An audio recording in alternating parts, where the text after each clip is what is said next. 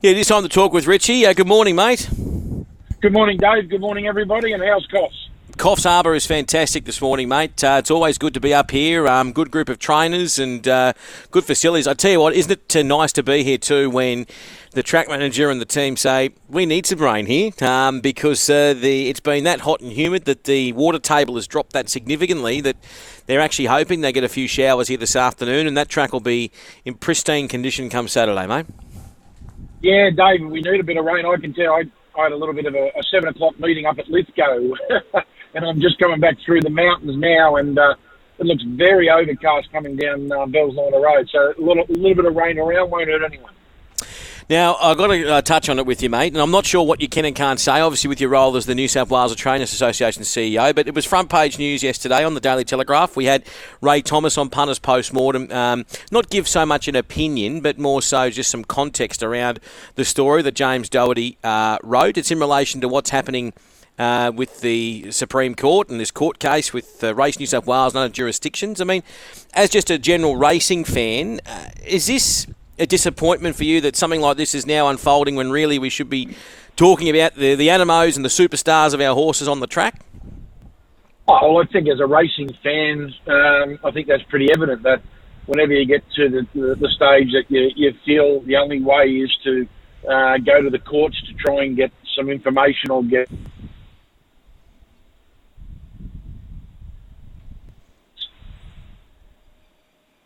Oh, we might have just lost Richie there. He's on the Bells Liner Road. Are you there, Richie? Oh, you've got me? I've got you now, mate. I've got you now. Yep, we lost you sort of at the start of that, so I'll get you to go again if you can.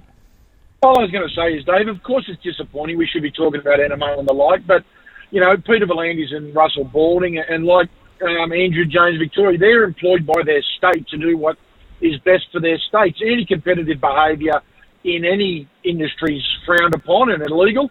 And if it's in racing, if states are colluding against one particular state, this being New South Wales, well, then it's got to be called out. And, of course, then it's got to be acted upon. So if that's the case, I think it's only discovery is what Racing New South Wales has said. If the documents don't exist, surely Racing Victoria and the other states just open their books and say, there you go. That's not true. But if in the discovery that the courts allow for discovery and they discover the anti-competitive behaviour from states towards another. Well, don't forget, like each PRA, state racing body, is a statutory body of the government. So they're only an extension of the state government. And it would be the most disappointing behaviour if that was the case. But look, it's the way the industry is. We're competitive against each other, each state, and you've got to put on the best show for that. And that's what Racing New South Wales has got. Their interest is looking after our 50,000 participants and our customers, and that's what they're doing. What about Anamoe on the weekend? He certainly, I don't know if he made a statement because we knew that he was going to perform well, the expectation from the camp that he was going to perform well, but what it does mean is he's in for a great preparation. Yeah, look, I've written a little bit in my column. I think Anamoe, and I think James McDonald, without being disrespectful, they're in the... Like, if you listen to golf commentators, Tiger Woods might hit a 7-iron from 150, hit it to 8 feet, and the commentators come out of the broadcast box, wow, wow, wow, wow. And then, you'll get another golfer, hit the same shot, and they'll say, yeah, fair shot. Roger Federer will hit a backhander, and they'll rave on for a quarter of an hour, and then next will hit the same shot, and they'll say, yeah, that was a fair shot, he was supposed to hit that. I think James McDonald rides a good race, and we rave about it. But, geez, and Anamoe, I thought he was tradesman-like. I didn't think it was brilliant. I didn't think it was outstanding. But he did what he had to do. He got the job done. He never wins by big margins. But we saw a lot of great rides on the weekend. If you go back to Friday night, like Jason Collett, I think he showed that dynamic impact, yeah. Well, not just that, a couple others. If he's not the equal of James McDonald, he's a half head behind. He's certainly not. And although Corey Brown, I don't think is a bigger promoter of racing than Corey, but geez, Corey you think James McDonald's the second coming of Jesus Christ. Do you think that? Okay, well here's I guess an opinion for you. Do you think overhype's not the word, but do you think we've we don't give enough credit to our other jockeys that are in that Sydney route? Spot on, David. Yeah, look, James is a great rider, and I don't think anyone argues he's the best rider in the country. But I think we've got to spread the love. You look at a few of the rides on the weekend. I don't think there's anyone riding, and this is everyone included, James, better than Tyler Schiller at the moment. He just turns in 9.9 out of 10, 19 out of 20 rides. Some great rides. They all ride bad races. They all ride good races. But James is a first-class rider. But I don't think the other boys and the other girls are getting as much credit as they deserve because James is dominating. But that's life. Tiger Woods was the number one on the tour. You never heard from anyone else.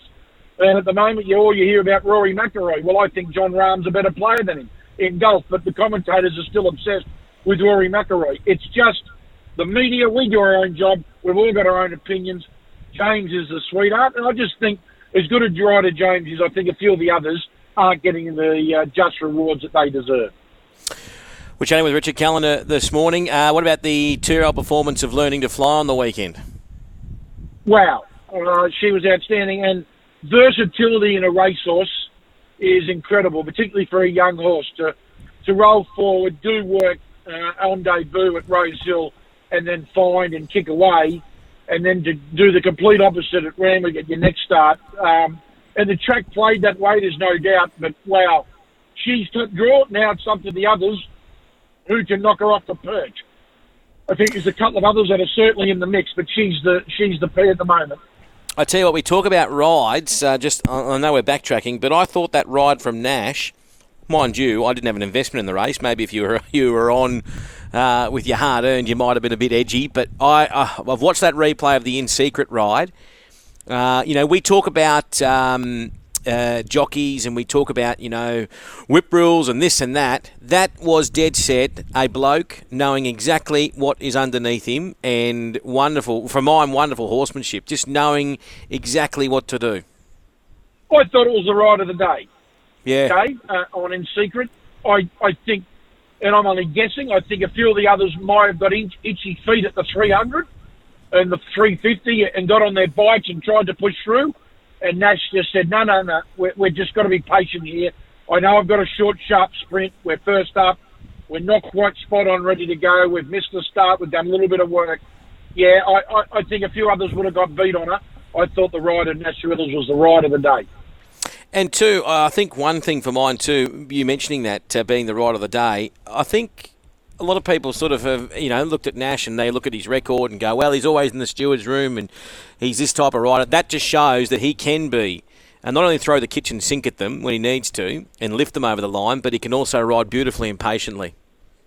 Well, if you put your hat on as a punter and talk straight through your kick, you want your jockey to have be on a first name basis with Steve Ralston and the stewards. That means he's in there and he's doing his best. He's trying his guts out every time, and sometimes you don't cross the line, but you just bend the line far enough that you might be in the right spot. He's as good a rider as I've seen Nash, and when he's on song, and he's as good as anyone. I know I asked this last week. I'm going to sort of ask you again this week. Do you think you've seen your slipper winner? Well, I think we've seen the slipper winner. Yeah, I don't think there's much doubt about that. We've seen the slipper winner, but where it is, I'm not convinced the Blue Diamond and the Blue Diamond previews last week showed us much in relation to A grade that's required for a slipper. I'm starting to think that, that Learning to Fly is the top tree. She's the one they've got to beat. And I think if you wanted me to say, what do you think of the dangers? I reckon it might be the trifecta from a couple of weeks ago at Rose Hill. Was it Red Resistance, King's Gambit, and Shinzu? I reckon they might be the trouble for Learning to Fly. But barriers, at Randwick, the way the track played on Saturday, barrier 16 wasn't as big a hurdle. You draw 16 in the Golden Slipper, it's good night, nurse. Yeah, it's totally different, isn't it, out there at Rose Hill. Mate, thanks for coming on the program. Safe travels down the Bells Liner Road, and we'll catch you soon. Thanks, Dave. Have a great weekend. I just wanted to say congratulations to Terry Evans. He'll be there in the final. They say that he's shouting everyone up at Tuncurry, and I want to wish everyone at Coffs and Mudgee and Where are the others? One on Saturday, and then we've... we've got Albury, Tamworth, Canamble, and then those two wild cards at Scone and Goulburn. It's just incredible, the country championships, and I know the Midway's not far away from starting, but geez, the country championship just going from strength to strength, and what it means to towns is just incredible. And hopefully, and no doubt, we're going to have a strong series, and I wish everyone the best of luck. Fantastic. Well said, Rich. And what we're going to do too, you touched on that, we are going to focus as well on some of the provincial championships which are around all different parts of provincial New South Wales. So we'll be showcasing them on a Wednesday. Of course, a lot of those meetings will be on Thursday afternoons, those provincials heading towards their provincial final, of course, on day 2 of the championships. There's Richard Callender, who joins on Racing HQ. We might get Brett Dodson. He's going to be next, and we're going to have a yarn about his horses that he's got nommed for Saturday here at Coffs.